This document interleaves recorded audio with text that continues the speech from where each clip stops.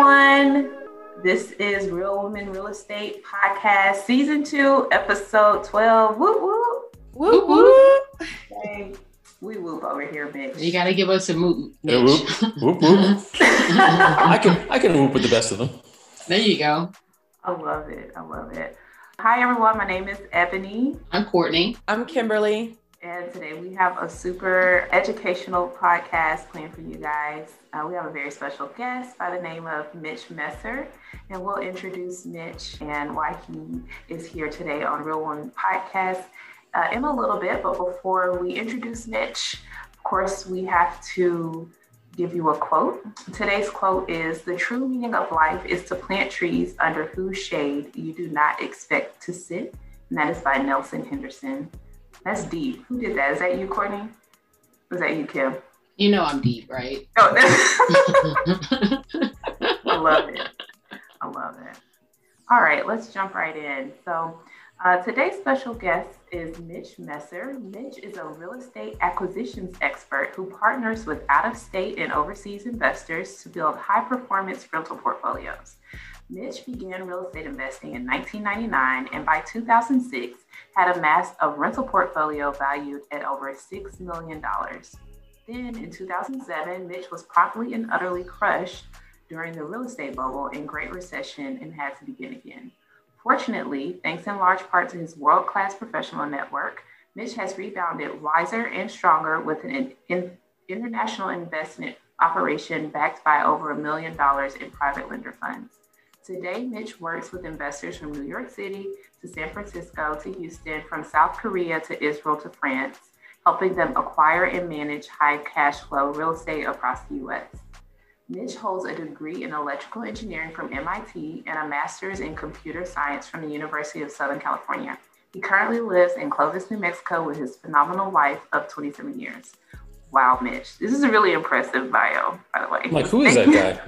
Right, this is awesome. First of all, MIT. That's amazing. Well, that was a long time ago, and I've forgotten, or at least tried to forget most of that stuff. We'll see how I do. No worries. Thanks so much for joining us, Mitch. We're going to jump right into some questions that we have prepared for you. Starting with, what made you want to get started with real estate investing after graduating from MIT?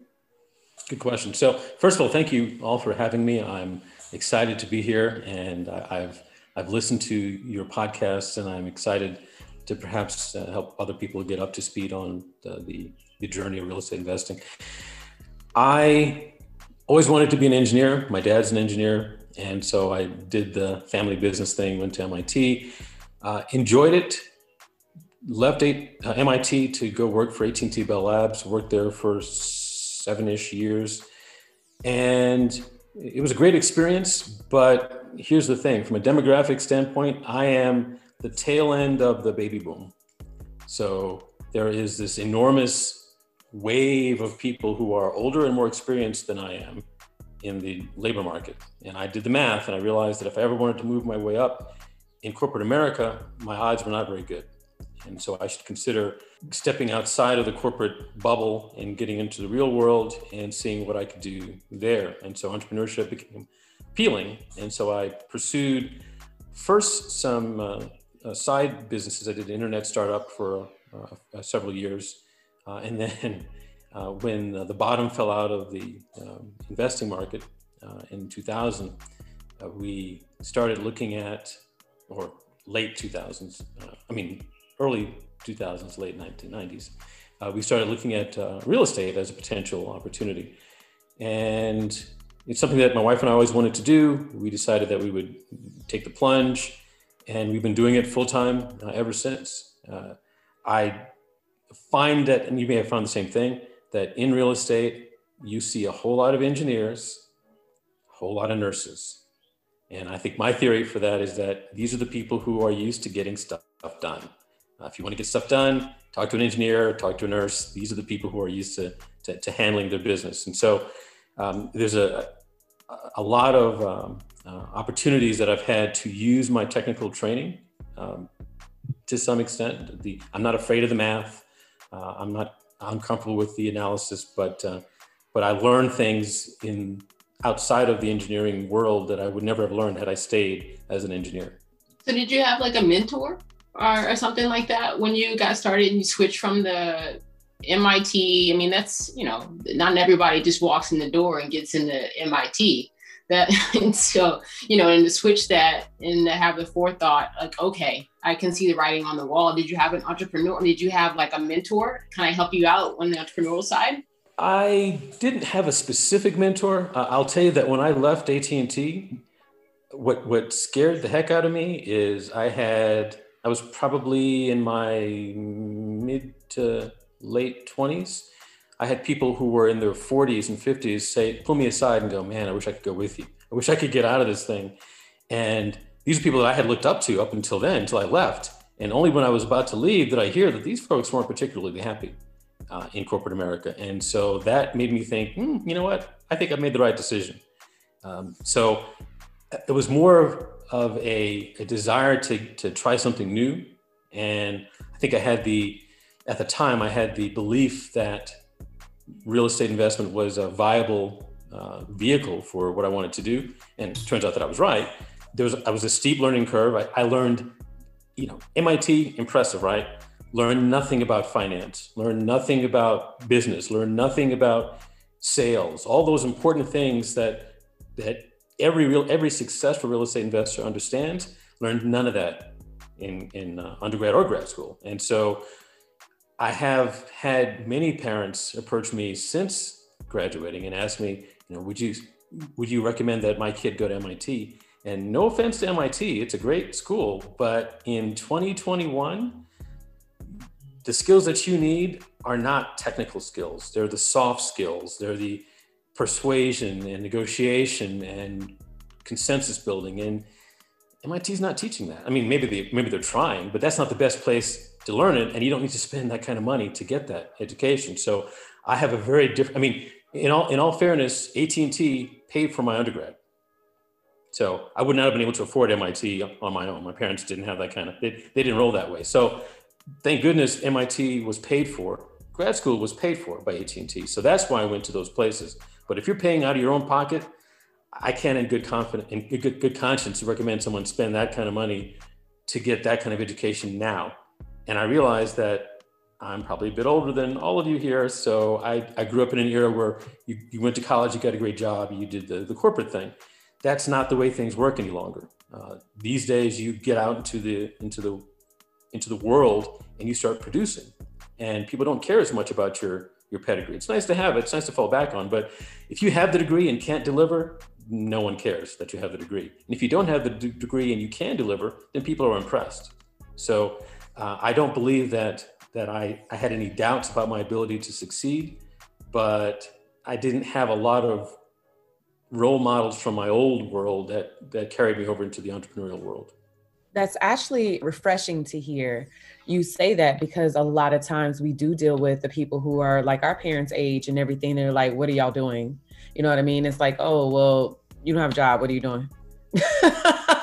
Yeah. You don't have a corporate job. What are you doing? Yeah. And then it's like, oh, okay, you've got this little hobby or something. It's not looked at as, oh, this is really what I do. And this is how I'm making my living per se. And it's almost like, well, you're almost looked at as a failure if you weren't going at it that way. Yeah. Why'd you leave that good corporate job to go do this flash in the pan real estate investing thing? Exactly. Why would you leave your corporate job that you can always find another one to go and do this kind of thing? Exactly. But you fast forward 10, 20, 30 years, and a lot of the folks that I went to MIT with who stayed in the technical realm, you're now a 50-something-year-old techie where you've got 20-somethings in Eastern Europe who'll do your job for a tenth of the price, and they'll work 24 hours a day just about. You can't compete against that. And you have a very narrow skill set because you never learned the soft skills, you never learned the sales, you never learned the negotiation. So you're not well positioned to succeed, in my opinion, in the real world. If I hadn't left, I would have hoped that they would kick me out, because most of the people that I know that stayed in technology, they've done 4, 5, 6, 7, 8 companies in the time that I've been gone. So what they perceived as security, they had no security.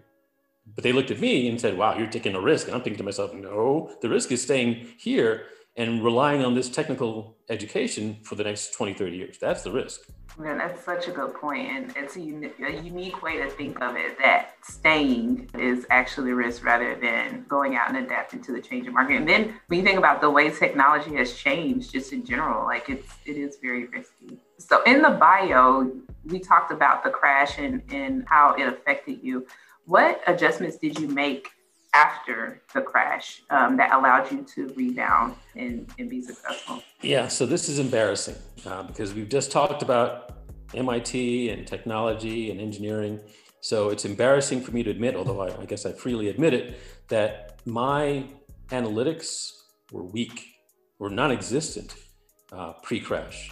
And in fact, part of the reason why we crashed so hard is because we didn't know how close to the edge we were until after it was already over. And so now, so when I talk to people now about the importance of understanding your numbers, I'm not doing it from a holier than thou place. I'm doing it from I did it wrong, horribly wrong, $6 million in debt worth of wrong. Don't do what I did, know your numbers. And so hopefully people hear me when I say it. I'm not trying to judge them because I have no excuse, right? I can't say I didn't understand the math or I didn't know how to run the calculations. I just didn't do it. Money was coming in each month, so I figured we were okay. It's like, there's still checks in the checkbook, I must be fine. And so it wasn't until things got ugly, until the market went sideways, that I realized, cash flow kind of does matter. And cash on cash return kind of does matter. And expenses, all these things that people I see today ignoring, I'm thinking to myself, this is not going to end well for you. But that was number one. Number one is I did not understand my numbers.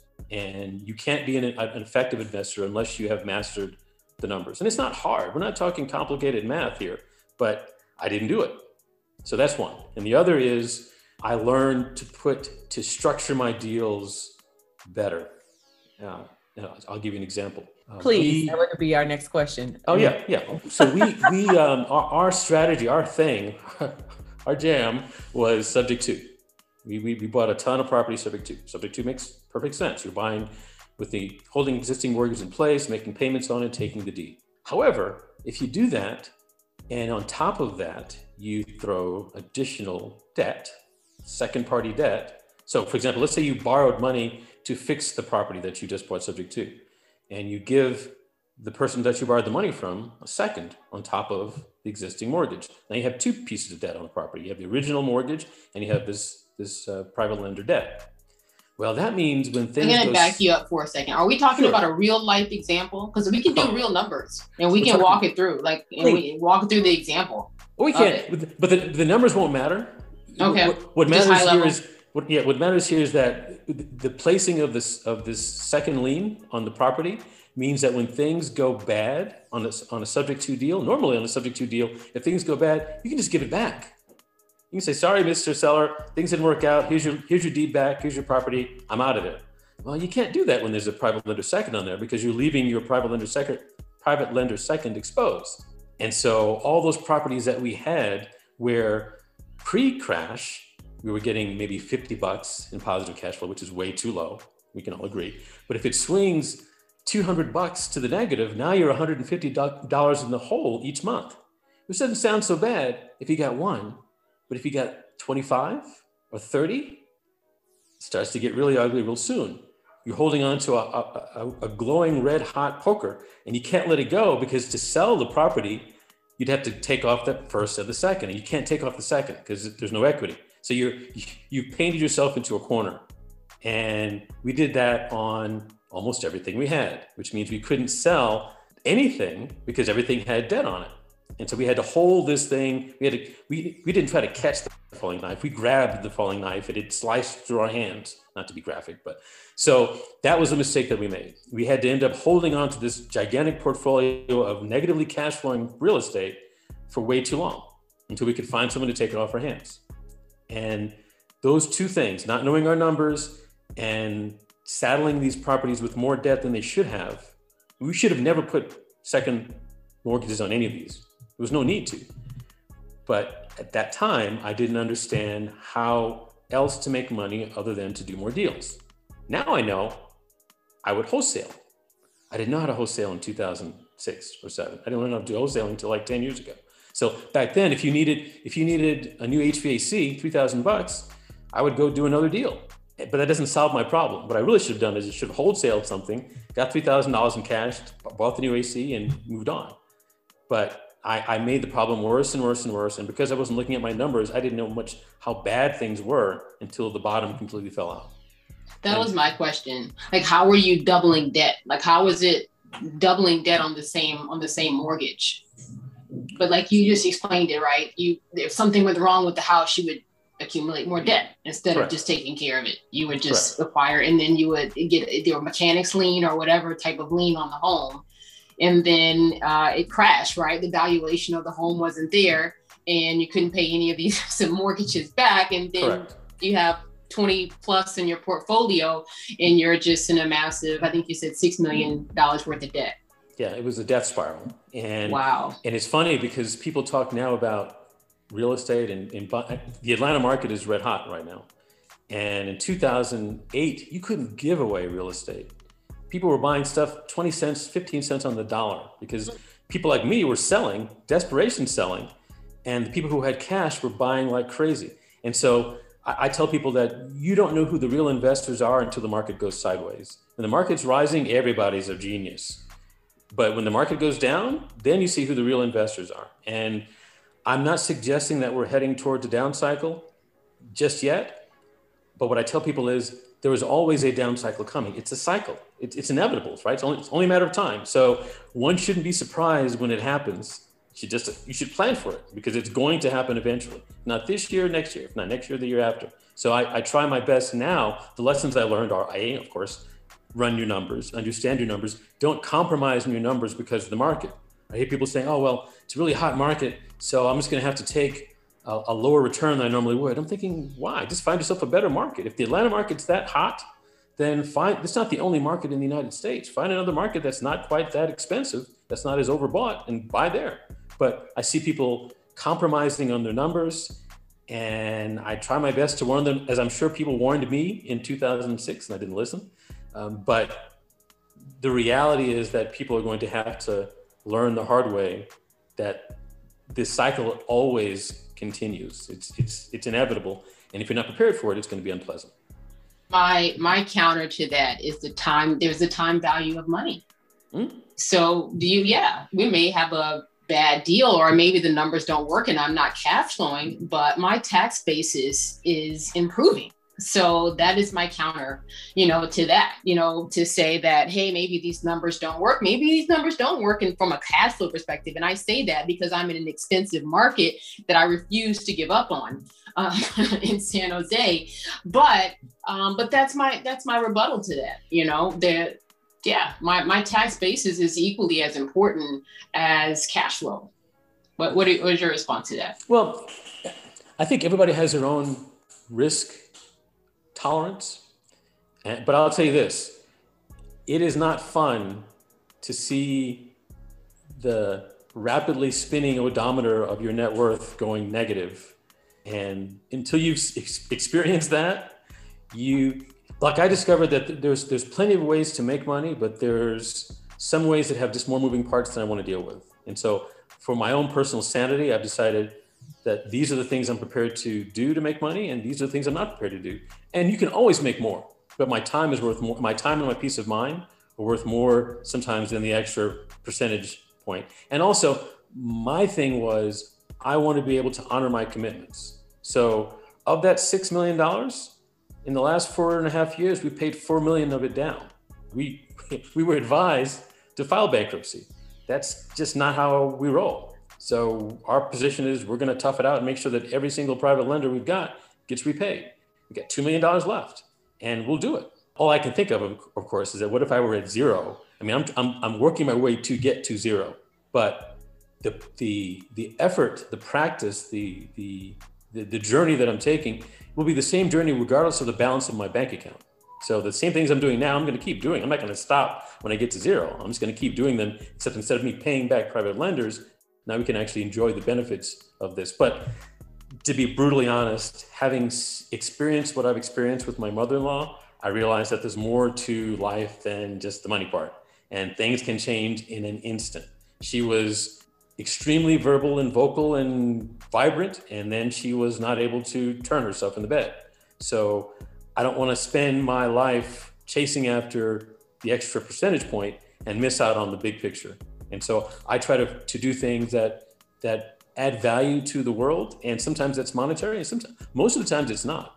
Most of the times it's helping people realize their goals. And that to me is a lot more fun than trying to maximize my return. And again, that's not the engineering approach, right? The engineering approach is to get that extra percentage of value and gain. But I think there's a bigger picture here that at least I'm interested in focusing on, which is, this is our one life to live. Let's get the most out of it. And sometimes that's not about the numbers. In fact, most of the times it's not about the numbers. So, side question, you said that you're working your way out of debt, and how are you able to now get new loans and get stuff if you already had that balance hanging over your head? You had 6 million, you're down to 2. How are you even able to get new loans with that? Oh, that's the beautiful part. I'm not getting loans, right? Okay. Subject to seller financing. We looked at this recently because I had this come up. In the 21 years we've been investing, we have never borrowed money from a bank to buy investment real estate, ever. It's either been subject to seller financing or private lender. And in all those cases, the private lenders are even more impressed that we're paying off debt. And because we're talking Georgia, they're protected. So if the private lender is doing a deal, Georgia, you can foreclose in a month and get your property back. And you actually make more money if we default than if we pay you. So Georgia, you're protected. So I'm not really so much worried about, the private lenders aren't worried about me there. In seller financing, in fact, I know we'll get to talking about specific deals and specific numbers. When we get to that, we'll talk about the private lender, the seller financing deals that we've done, because those are amazing. And then of course, subject to, again, no banks for me. I'm not getting a loan. My credit's never an issue. So that's why for me, if it's done right, seller financing subject to, these are the strategies that people should at least understand how they operate. When I first learned about seller financing, my head nearly exploded. And the notion of subject to, that the fact that you can actually do that was mind blowing to me. And I was just telling a friend of mine earlier today, my mind got blown a second time when I realized that the same thing that you do for real estate works for businesses also. You can buy businesses subject to. You can use the assets. That's what leveraged buyout is. You can use the assets of the business to pay the owners certain amount down, a certain amount per month over time, and take over that business just as a side nugget. When I heard that 2 years ago, my mind got blown again. So my only point is that I'm always learning new stuff. There's always something else to learn. I am not an expert in all aspects of real estate, but the things that I do, that I've done well, don't involve banks. And thankfully for that, because my credit's not all that great. And Mitch, you just dropped some nuggets. I'm going to have to go back and listen to this and catch what you just said, but I feel like there's some money in what you just said. But we're talking about creative financing and how you're able to leverage these deals without involving banks, which is what we're all about here. But we're also about how are you actually sourcing your deals? Are you working with a wholesaler? Are you working with stuff on market, off market? How are you finding these properties to do subject to financing with? So up until recently, I was JVing with other investors. And for a long, long time, for about 5 years, Bigger Pockets actually was a great resource. In fact, still is. They don't like me as much now as they used to, but they were a great resource for finding investors who have deals who don't know what to do with them. There's a ton of that on Bigger Pockets, and it's in general. The other potential source is, and I'm not picking on anybody specifically, but wholesalers who are bad at their jobs. Here's what I mean by that. Wholesaler gets it. Most wholesalers don't run their numbers. I get this all the time. I'll get a deal from a wholesaler. I'm putting quotes around deal. I'll get an opportunity from a wholesaler and I'll run the numbers and I'll go, why did you think this was a good deal? I'm getting 5% cash on cash and $10 in cash flow. And they're going, well, because they dropped it $20,000. And I'm thinking, I'm speechless because I'm thinking to myself, that's not how you do it, right? That's not just because they dropped to $20,000 doesn't mean it's suddenly a deal. You have to run your numbers. You have to know your expenses. And so there's a lot of wholesalers who don't understand that. They get stuff under contract and then they put it out to the marketplace and they get crickets and they don't know why. And if someone could run their numbers, they'd go because your cash on cash return stinks and your cash flow is negative. That's why your deal's not getting any traction. But they've already taken the time to build a relationship with the seller. So rather than me reinvent the wheel, I might go to them and say, hey, look, let's go back. Call me the week before your contract's about to expire. Because if you tell them that they're not going to get a deal, they're not going to believe you. They think they're going to pull it out. So let them struggle and thrash until a week before they're about to lose the contract. Say, hey, before you lose it, let's see if we can sit down and figure out what should have been the price that you bought this at. And let's see if we can go back to that seller and structure a deal they can actually close. Because I've got buyers. We haven't talked about the international stuff yet, but I've got people from pretty much all over the world begging me for deals. And I'll just throw this out there. We take so much for granted here in the United States. For example, we take for granted that you can get an FHA loan, put 3.5% down and buy a house. You don't have that anyplace else. You don't have, in Europe, if you don't have the cash to buy the house, you don't buy the house. That's why when they get a house, they keep it for like 15 generations because it took them 15 generations to get it. Here we get a house and 2 generations later, it's going to a tax sale.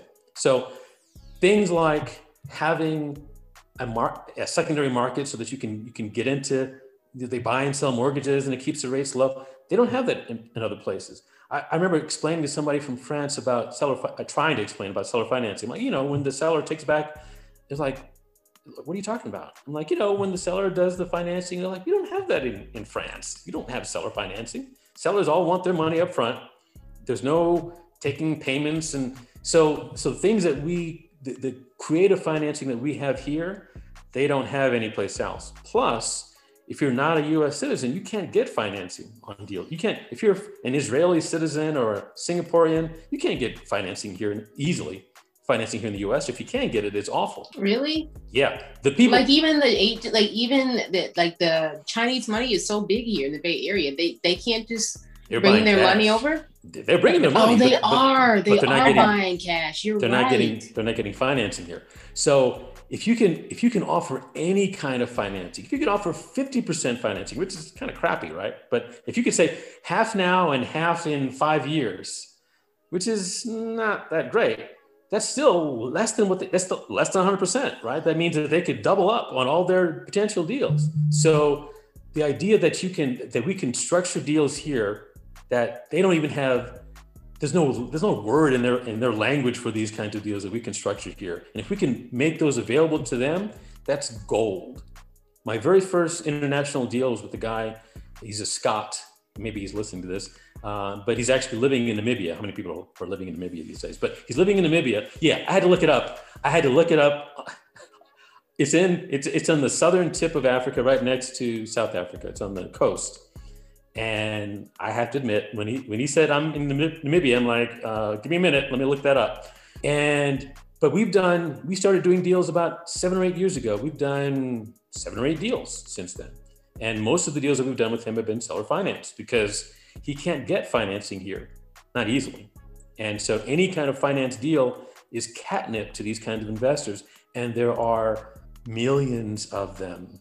And all they're looking for is reliable, transparent partners here that aren't going to rip them off, that aren't going to charge them $8,000 to set up an LLC because they don't know any better. Yeah, exactly. And you'd think that wouldn't be hard to do. You think the barrier would be set pretty low, but these folks, there's tons of horror stories of these folks being sold a bill of goods. And so once they figure out that you're for real, they bring their colleagues and their friends and their family and their neighbors, because now you are the trusted advisor. And so we've done business with folks from France, folks from Israel, folks from Namibia / the UK. There's no country that I won't do business with. It has to make sense for them, of course. But when they look at the US, our market is going strong. It's a gold mine. It's a gold mine. And here's the thing that I also didn't think about until maybe 5, 6, 7 years ago. If you are I use my South African story. If you are in 2020, if you had 100,000 Rand in a South African bank on January 1st, 2020, by the end of March, you had lost like 23% of the value of your holdings compared to the dollar. The Rand is has been getting the daylights kicked out of it compared to the dollar for a long, long time. So those folks aren't investing because they want to. Those folks are investing because every single day that they don't, they're losing real money. And so I actually prefer doing business with people outside of the United States because these folks are not playing around. They're not trying to go around you to steal your wholesale. They just want to find great deals and do them all day and all night. And for me, that's what I want. How did you even get into this realm of selling to or working with out of the country people, investors? So I have to give credit where credit's due, even though they don't like me as much anymore. Bigger Pockets. And why do you keep saying that? You know, you have to tell us about this, right? So I started with Bigger Pockets in 2014, and Bigger Pockets is a great platform, although admittedly it's a small platform. It's a great platform for reaching out to investors and for establishing yourself as serious. I hopped on Bigger Pockets. I like to answer people's questions. So I started getting on there and just serving. For the record, when I first got on Bigger Pockets, for the first 10 months, I got no traction. I got no love at all from Bigger Pockets because I was using it wrong. I was using my engineer brain. What can I get out of this instead of my soft skills brain? What can I give? When I started giving and stopped worrying about getting, everything changed in Bigger Pockets. And when I started giving, people started noticing. And so now, I'd say once a week or so, someone reaches out to me and says, hey, I saw some posts you did on Bigger Pockets from a couple of weeks ago, recommending this age, you one, or this mortgage broker, or this, and some of those folks are from out of the country. And you think about how scary it must be to wire, the guy that I did business with in Namibia, we did our deal, we didn't meet face-to-face for like 6 months. So he wired funds to someone he'd never met. He'd only spoken on the phone. This is before Zoom, only spoken on the phone with, to an attorney. The leap of faith that requires on their part is huge. And in his case, he's UK, so he speaks the language. Imagine people who don't speak the language, don't understand the legal system. That's terrifying. So anything that we can do to make things easier for them, if we can answer a few questions, in my mind, that's worth the cost of admission for me to help these folks feel more comfortable. So I did a lot of interacting on Bigger Pockets, answering a lot of questions, and there's a sizable number of international investors that are going through Bigger Pockets. And so people, they noticed, and I would have people approach me and say, hey, I'm thinking about doing some investing in the US. Can you help? And my answer is, of course, yes. I'm not one of those people. Some people try to do it all themselves. They are the property manager and they are their own agent and they are their own attorney. My philosophy is it's a whole lot more fun to have a team. So I have, and team in the loose sense, these are not all my companies. These are all independent companies, but these are the people that I refer to. And I refer people to them because they're good at what they do. And when they stop being good at what they do, I stop making referrals because they're not paying me a referral fee to make these referrals. I'm referring them because I know they're going to get the job done. And so when I refer a property manager, I don't want my client wondering, well, is Mitch referring this person because they're really good or because he's getting paid under the table? So I solve that problem by not taking any sort of referral fees. So when I make a referral, it's because the person's good. And in the case of property management, it's because the faster they can get that property up and running and making money, the faster they can come back to me and buy more. So it's in my self-interest to have the best property manager in town working with me. That was going to be my question was, if you're working with investors on the other side of the world, I'm sure a team is in place. And so how does property management work? Like, are they just kind of acting, I guess, landlord and maintenance and all of that? Or like how close does the international investor get to the day-to-day operations of a property that's on the other side of the world? Yeah, so in my opinion, this is just my opinion, property management, if you're an investor, property management should be left to the experts. I did my own property management for the first 10, 15 years of the business, and it slowed me down because property management is its own thing. And you can either do that or you can be an investor, but you can't be both. And I did the property management to the detriment of my investing career. And I regret that. So I encourage these folks to to work with a great property manager locally that can manage these properties on their behalf, that knows what they're doing, and ideally is an investor themselves. I look for property managers who are also, and agents, by the way, who are also investors. Because if you've never been an investor yourself, you don't get our pain. You don't feel what it's like to have a vacancy. Vacancy is like, garlic to a vampire. We don't like vacancy. And when vacancy happens, we want people to go all out to solve that problem. And I hate to say it, but agents, they're going to get paid whether, things happen or not. They don't feel quite the same way as somebody who is making that monthly payment.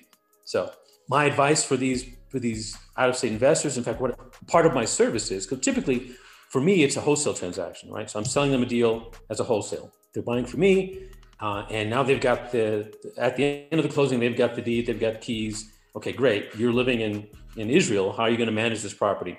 Well, you've already gotten a property manager in place because I recommended one to you, and they just get started doing the thing. I am not a huge fan of turnkey. Here's why. That would seem important, actually. Well, I'm not a fan of turnkey, of what I would consider to be the inevitable conflicts of interest that most turnkey operations introduce. If I'm selling you the deal and financing the deal and property managing the deal and finding the tenant, there's no way that I can do all of that for you and not have there be conflicts of interest. So I can sell you the deal, but I can't be the one that's going to do the inspection. In fact, when we had deals in Atlanta, I would find an inspector that had no connection to our company, because I wouldn't want my client thinking, well, is this inspector saying this is a great house because he doesn't want to lose Mitch's business, or because it's really a great house? So I want to completely, I don't want there to be any potential for any funny business going on, because I want to keep these tenants long-term. And that's the other difference, I think, that I've come to appreciate, is that wholesaling is a long-term, it's a relationship business. You make your money on the 5th or 6th or 7th or 8th deal. And a lot of people don't see it that way. They see it as a kind of a get in, grab your money and run before the person that you sold it to realizes that the mistake that they made.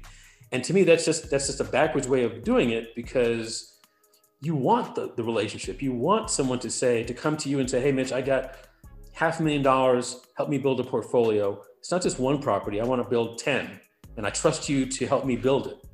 And if you don't have that relationship, you're not going to get that opportunity. And they're not going to turn you on to their cousins and their neighbors and their relatives and their colleagues, because they won't believe that you have their best interests at heart. Yeah, everyone's speechless. Well, I was going to say, when we talk about turnkey, I was thinking more so of the condition of the property, but you're talking about like the actual turnkey service that some companies provide, where you can just, as an investor, come and you own the property. So right. Real quick, and we've spent a lot of time on the international. I think you have us all fascinated with this, but what about properties that need rehab? Like, how does that work with international investors? Do you have a team of contractors that you work to get the property up to snuff before, it's handed over, or how does that work? So for the deals that I've done in Atlanta, fortunately, the property manager that I work with has a renovation management component. So she can handle those repairs.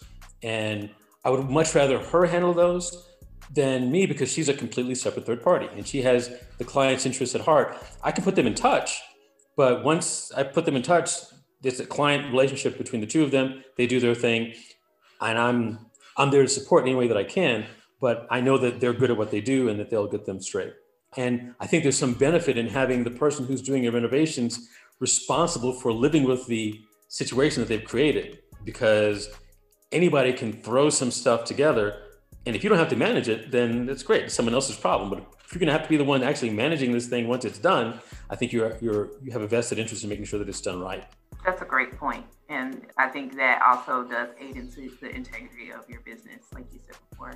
So I'm going to ask Courtney's favorite question, which is walk us through a deal, like get us into the numbers. A seller finance deal. Yes, specifically. Perfectly. So in 2016, we employed the tired landlord strategy. You guys familiar with that? Okay, where you find landlords so in Georgia, it's relatively easy to find landlords who have filed a dispossessory suit, which is basically an eviction lawsuit. So if I can find those landlords who have filed eviction on their tenants, that information tells me obviously the addresses, the names, the phone numbers, but in some cases, in most cases, it tells me how much we're talking, how far behind are these people. And that's a proxy in my world for how skilled the landlord is.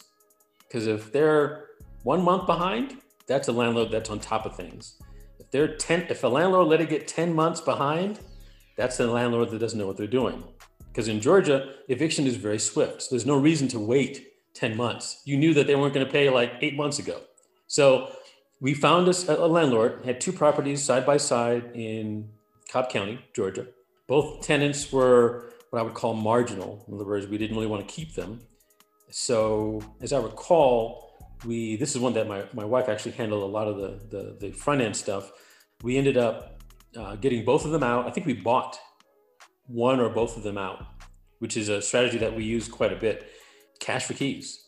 And a lot of landlords have a hard time with that because it feels like you're losing. It feels like you're giving in. And we're like, look, this is a business decision. If I can pay you $500 to get up and leave, that's a bargain compared to what it would cost to go through the courts, get you evicted, hire for people to carry your stuff to the curb. So we got them out, and the seller did not have any debt on the property. So we asked the golden question, and if your listeners hear nothing from me at all, but this, especially now, this is something that they should be using forever, which is when you talk to the seller and you're negotiating the price, let's say, I usually make a joke out of it. I'll say, okay, you're going to get $250,000 at closing. What are you going to do? Buy a boat? And they'll usually laugh, and they'll either say, yep, going to buy a boat or buy a plane or buy whatever. Or they'll go, you know what? I haven't thought about what I'm going to do with this money. I don't have a plan for it yet. Ding, ding, ding. That means I should be saying, what if we paid you something down and then monthly payments for the next fill in the blank years? How would that work for you? Would that perhaps help you tax-wise? Would that help you cash flow? Would that help you, Mr. Seller? And then we're quiet. We let them think about it a little bit, because I ask investors all the time, did you ask the seller about seller financing? And they go, no, I didn't even think about it. I'm like, why? There's no harm in asking, because if they go, you know what, I got a specific plans for this money, then you move on. But if they go, I'm going to stick it in a bank and collect 1.5% in interest, then heck yeah, I'd rather them keep that money in the house and let me pay terms on that thing for the next 10, 15 years. But no seller is ever going to say, hey, you know what? I want to owner finance this deal with you. Owner finance deals are not found lying on the ground. They're made, and they're actually created by asking for them. And so many people don't ask for them, and they wonder why they don't get them. So ask the question and see if you can get the seller to say, hey, you know what? I would like to get payments over time. This seller said, yeah, you know what? I would be okay with getting payments over time. Pay me this much down and this much a month. We did a 5-year. We did, I think, 30-year amortization and a 5-year balloon. And here's my favorite part, because this is what a badass my wife is. And again, let's say that we bought them both for $100,000. That's roughly right. I think we put $10,000 down for both, for each. So $90,000 balances. We pay whatever that breaks out to over the course of the 5 years, plus the balance at the end of the balloon at the end of the 5 years. What's missing from that equation? Interest. This was a 0% interest deal. Hold on. 0%. Hold on. Yeah. Because when I love the concept of seller finance, owner finance, but every time I run it, the money is always in the interest. So how? So our balance is $90,000, right? We paid him $10,000 up front, $90,000 balance. Let's say we did it we didn't, but let's say we did it for 10 years. We say every payment we make is going to reduce the balance by that much. Every payment is a principal payment. Does that sound good to you? Sure. We don't ever say, hey, we're going to pay you 0 interest, right? Because if you say, can I pay you 0 interest? They're going to go, no, I want interest. But if you say, hey, we're going to take the payments divided by the number of payments, take the balance divided by the number of payments and pay you that until it's paid off, then they go, okay, that seems reasonable. And it is reasonable. It's not, and if he had demanded interest, the payment would have stayed the same. We wouldn't pay him more. We would have just paid less. It would have just been longer. Exactly. Well, and it was still going to be a 5-year balloon, right? It would have been a larger principal balance at the end of the 5 years. But 0% interest means that we could take both of those deals, and I hope they're not listening, but take both of those deals. Actually, it was a good deal for them, so they can't complain. Both of those deals, you wrapped that financing, we did a wraparound mortgage, and sold both of those to another investor. Actually, the investor bought both of them. Same investor. So now we're making a payment to him, to the seller, but we're getting a payment from our investor. And the investor went off and put a tenant in there. Because I don't want to be a landlord anymore. Having done the property management thing, I want to be the bank. One step up from being a landlord is being the bank. Bank is better. Banks get paid, sun up, sun down, good weather, bad weather, toilets clogged, toilets not clogged, bank still gets paid and doesn't have to do any of the work. So we're collecting money from this investor that he's getting from rent. We're taking most of that, admittedly, and giving it to the seller, but 0 interest. You can believe we did not give the investor 0 interest. So we get to collect that spread as if it were a rental, but we're not a landlord. No one's calling me at 2 o'clock in the morning because their toilet's clogged. I'm the bank. I'm just collecting a spread between what I'm collecting in and what I'm paying out. And wow. So that's when I say, when I talk about seller financing, I'm talking about stuff like that, because you're creating an income stream for yourself, but you're not a landlord. You're not on the hook for repairing anything. Wells Fargo doesn't fix anything. Wells Fargo just collects. And if you don't pay Wells Fargo forecloses on you in Georgia in a month and gets their property back. Yeah. I love the way you've explained this, because whenever I try to explain seller financing or owner financing, like, it's not that smooth, Mitch. And I've had a little bit more experience, a little more practice than you have. But the cool thing about seller financing is that I always speak to it from the standpoint of the seller. It's not about me. It's about because if this doesn't solve their problem, then it's not the right solution for them. But a lot of people know themselves well enough that they can't handle a big chunk of money. If they get a big chunk of money, it's going to be gone. So they, for their own safety and sanity, they'll go, you know what? I think I'd rather have payments over time. It's like the lottery question. Like, exactly right. Get a lump sum or exactly right. But so the story's not over yet. We did a 5-year balloon. The investor refied early. So we went back to the seller and said, hey, we can pay you off early if you give us a discount, which he did, because he's waiting for 2 more years. So that is insane. That is insane. I got one better for you.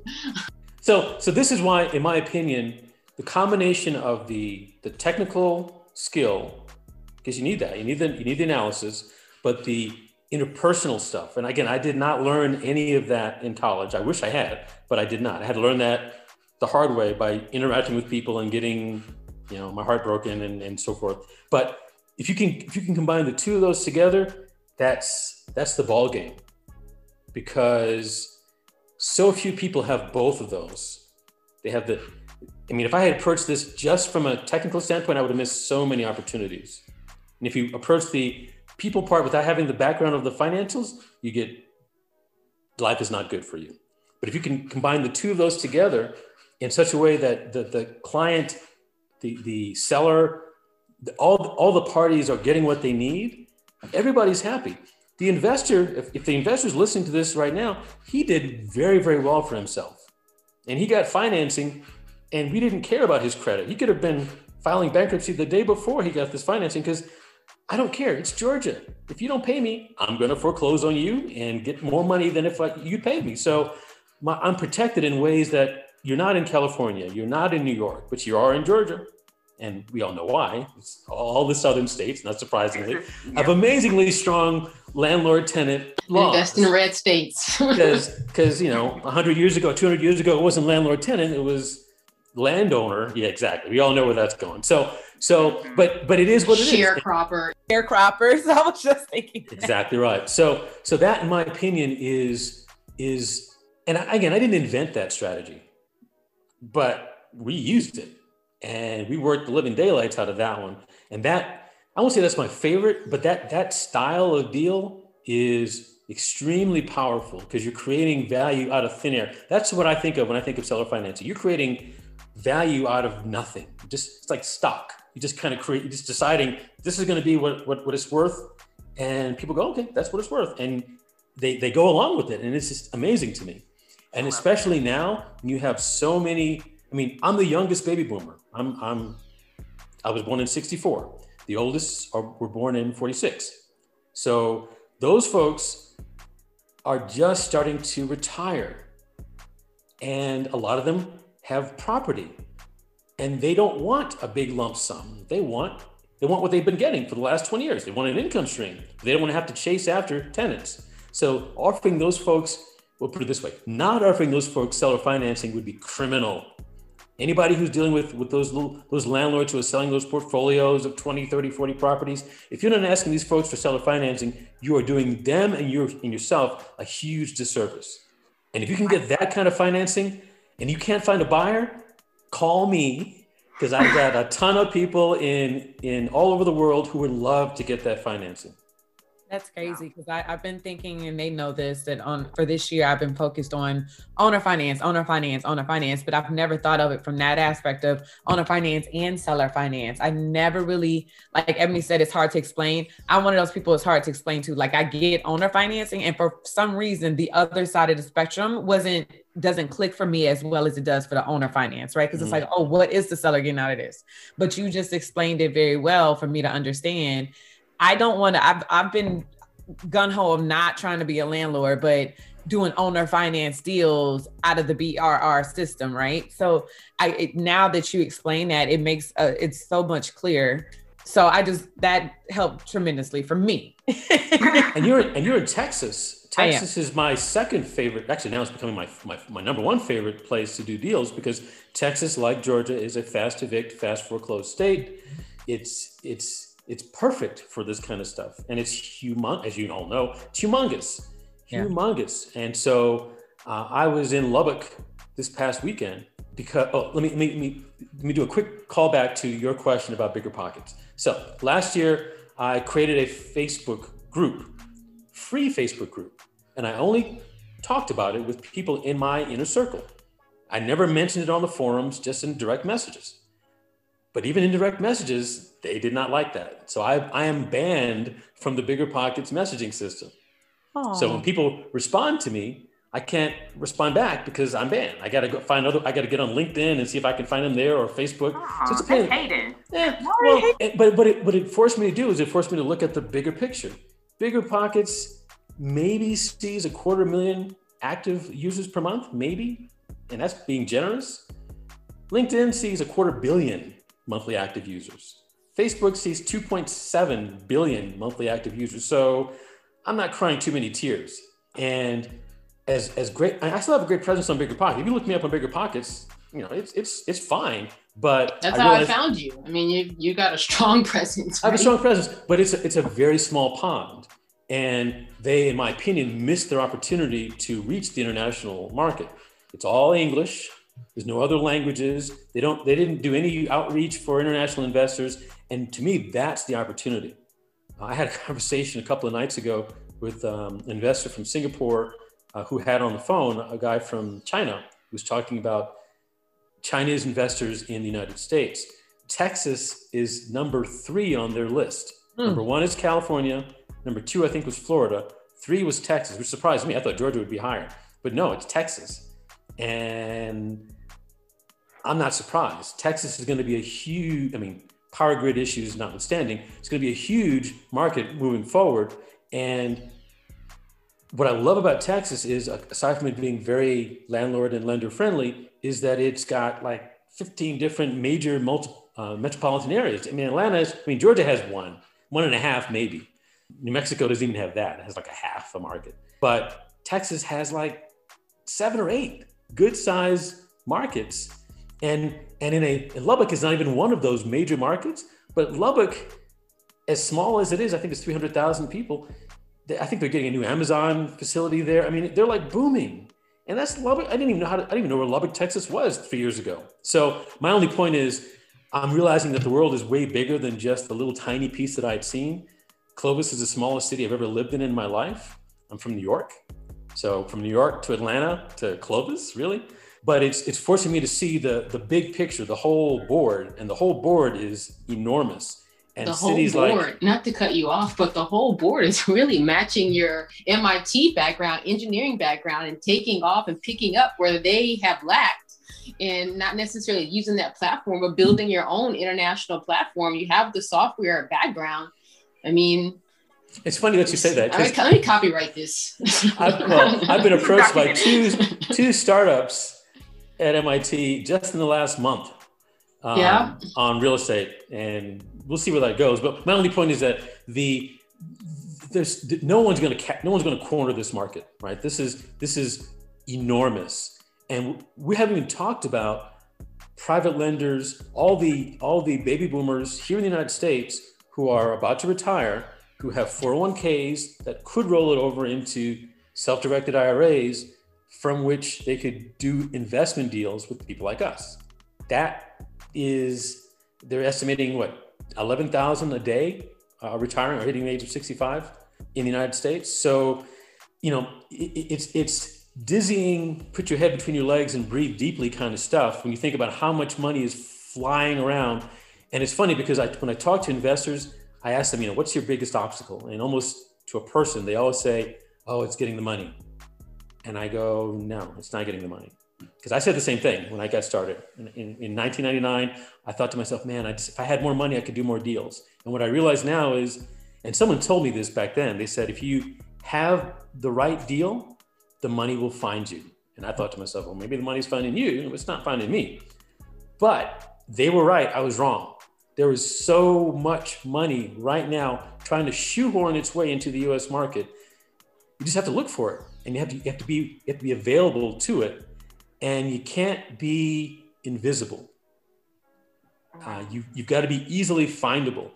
In fact, the same investor I keep saying from Namibia, who's living in Namibia, was the one that got me on Facebook, because he said, when foreign investors want to check somebody out, the first place they go to look is see if you're on Facebook, and if you're not there, they wonder if you're for real. Facebook and LinkedIn, and so I got on Facebook, and I am very much happy with the exposure that I've gotten from Facebook. I just got on Instagram this year. I'm way behind, but I can't keep up. I mean, there is no shortage of people out there who want to do deals with people here in the United States. Yeah, I love that what you said, you can't be invisible. I think, to me, that sounds like great advice for someone getting in the game. Like, if you're going to build a network, and real estate is very much a network business, you cannot do it by yourself. But if you're going to get in the game, if you're going to be successful, you can't be invisible. And especially if you're, I hate this word, but if you're a millennial, like we grew up on social media, we grew up, on the internet. So there's really no excuse not to market yourself, especially what you told us to international investors. So thank you so much for sharing that. We have one more question for you, Mitch. Sure. Well, actually, we have a few more questions, but one more serious question before we get to the fun stuff.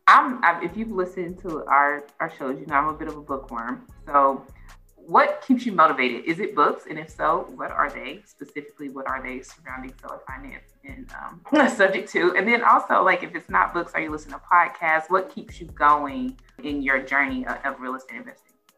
Gotcha. Well, I know from listening to the podcast that there's a schism between the ebook or the audiobook folks, the audiobook faction, and the actual book faction. I will say that I land squarely in the middle. I do both, but just for the record, there's some books that you have to listen to. If you haven't heard Trevor Noah's book, you have to listen to it. You can't read it. I read that one and I was blown away. That's one of my favorite books of all time. It was one of my first audiobooks. And after hearing that, I realized some books you have to hear him narrate that book. and the various languages, and it's an experience. So for that, there's no in my mind there's no contest. You can't get that from a book. You can get that from reading a physical book, and that's where the technology gives you a wrinkle that you couldn't have gotten before. I am a huge fan of the classics, the Rich Dad Poor Dad, more than Rich Dad Poor Dad, Cash Flow Quadrant. Unfortunately, there aren't a lot of the books for real estate strategies like Subject to, because the laws change. It's not so much a book as it is kind of training. So I'll say this, and I'll toot my own horn a little bit here. I do training on Subject to. The training that I do, though, is not mine. I actually white label effectively. I sell through another investor's materials because, in my opinion, they're the best that are out there. The key to Subject to is the paperwork. You cannot wing Subject to. You do not want to be sitting at the closing table trying to figure stuff out as you're going along, because you will get crushed. And little things that don't seem all that important at the time of closing, like, why do I need a power of attorney? Well, you need a power of attorney because when you have to file an insurance claim, the check's going to come in the name of the borrower, which is not yours.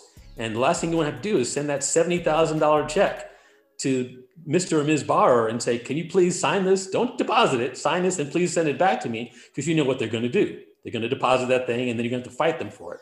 If you have the power of attorney, you don't need them. You can deal with that check because you have the power of attorney. You can show people that power of attorney. So it's things like that that make Subject to incredibly powerful. But like most things that are powerful, if they're misused, they will destroy you and everybody that you know.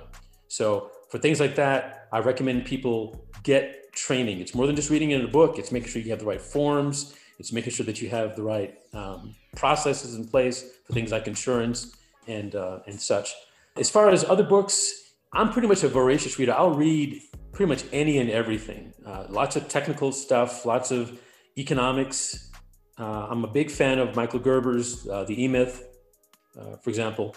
A lot of podcast. Yours is now one of my favorite podcasts. I'm a big. Thank you. We spend a lot of time. Well, it's an hour and a half drive between Clovis, New Mexico, and Lubbock. And Lubbock is where the Costco and the Sprouts are. So we have to make that run at least twice a month. And so in in the car, my wife and I listen to podcasts and sometimes Clubhouse. So we spend a lot of time doing that. I used to do, I forget who it was. I used to do the music in the car thing, but I'll tell you that the whole notion of learning while you're driving, there's a lot to that. And for those of us who are busy and have a lot going on, that's some free time that you can just squeeze in a chapter or two. It makes a difference. And maybe not every single time, but I ratcheted back my music and pushed forward some of the learning. And I noticed a difference in my life. I'm not going to preach for anybody else, but for me, I noticed the impact. Fine, Mitch, fine. Fine.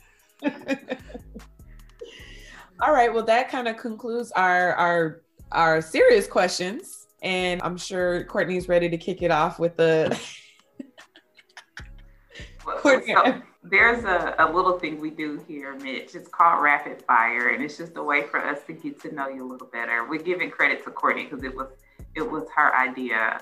And Courtney, I'm not going to steal your... It's my show. No, it's her idea to kind of lighten things up, because it can get kind of heavy when we're talking about real estate and money sometimes. So in honor of Courtney, I'll ask her question. You kind of mentioned that, when you're driving, you did kind of listen to music. So let's keep that going. Let's say you had a great day, you had a great deal, you're in the mood for a little bit of music. What are you listening to?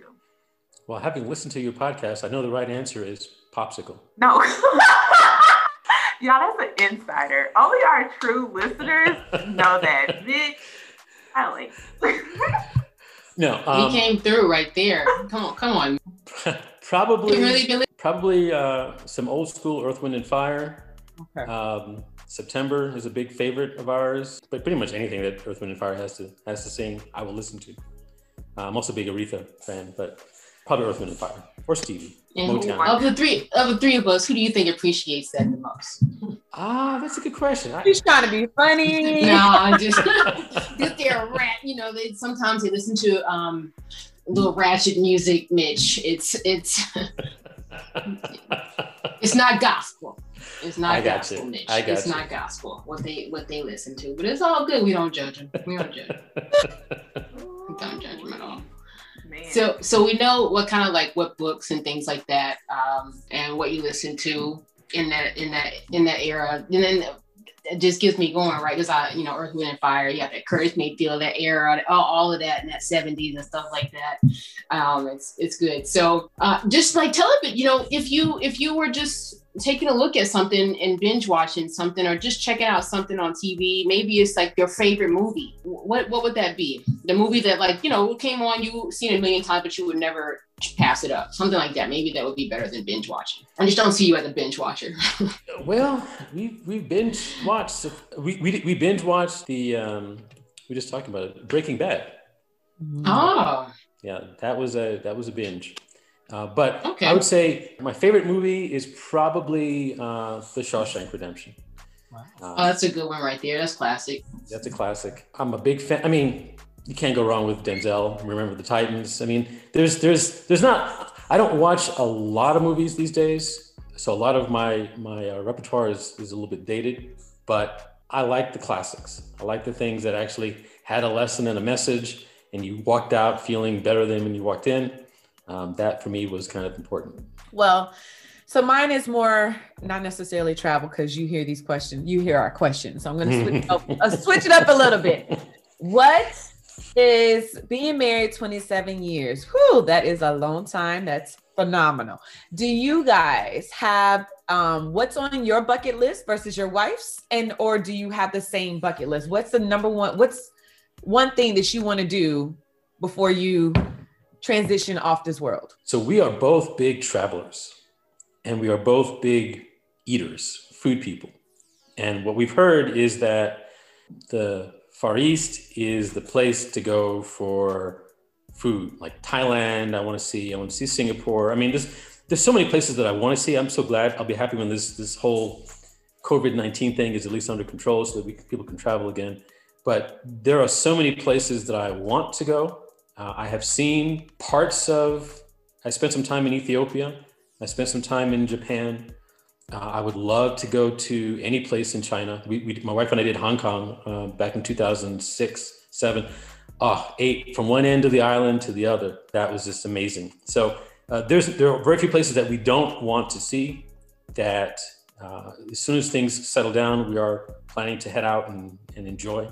Looking forward to that. And I will say this, I mean, we've been married 27 years, and I think we both look pretty good for old people, but it has been, we are the odd uncle and aunts. We don't have kids of our own, but we have nieces and nephews, and we've always been the oddball uncle and aunt when we come to their house, we play Cash Flow 101 and Monopoly. And we talk about cash flow and investing when they were like preteen. And I think it's important that we have those kinds of conversations with our young ones, because the world that they're growing into is very different than ours. And the whole international thing gets me thinking about the fact that somewhere right now, there's a kid in Nairobi who is getting on the internet and learning and studying and getting ready to kick these kids here's butts if we don't get ready. And we need to know that. We need to know that these kids are coming, and they're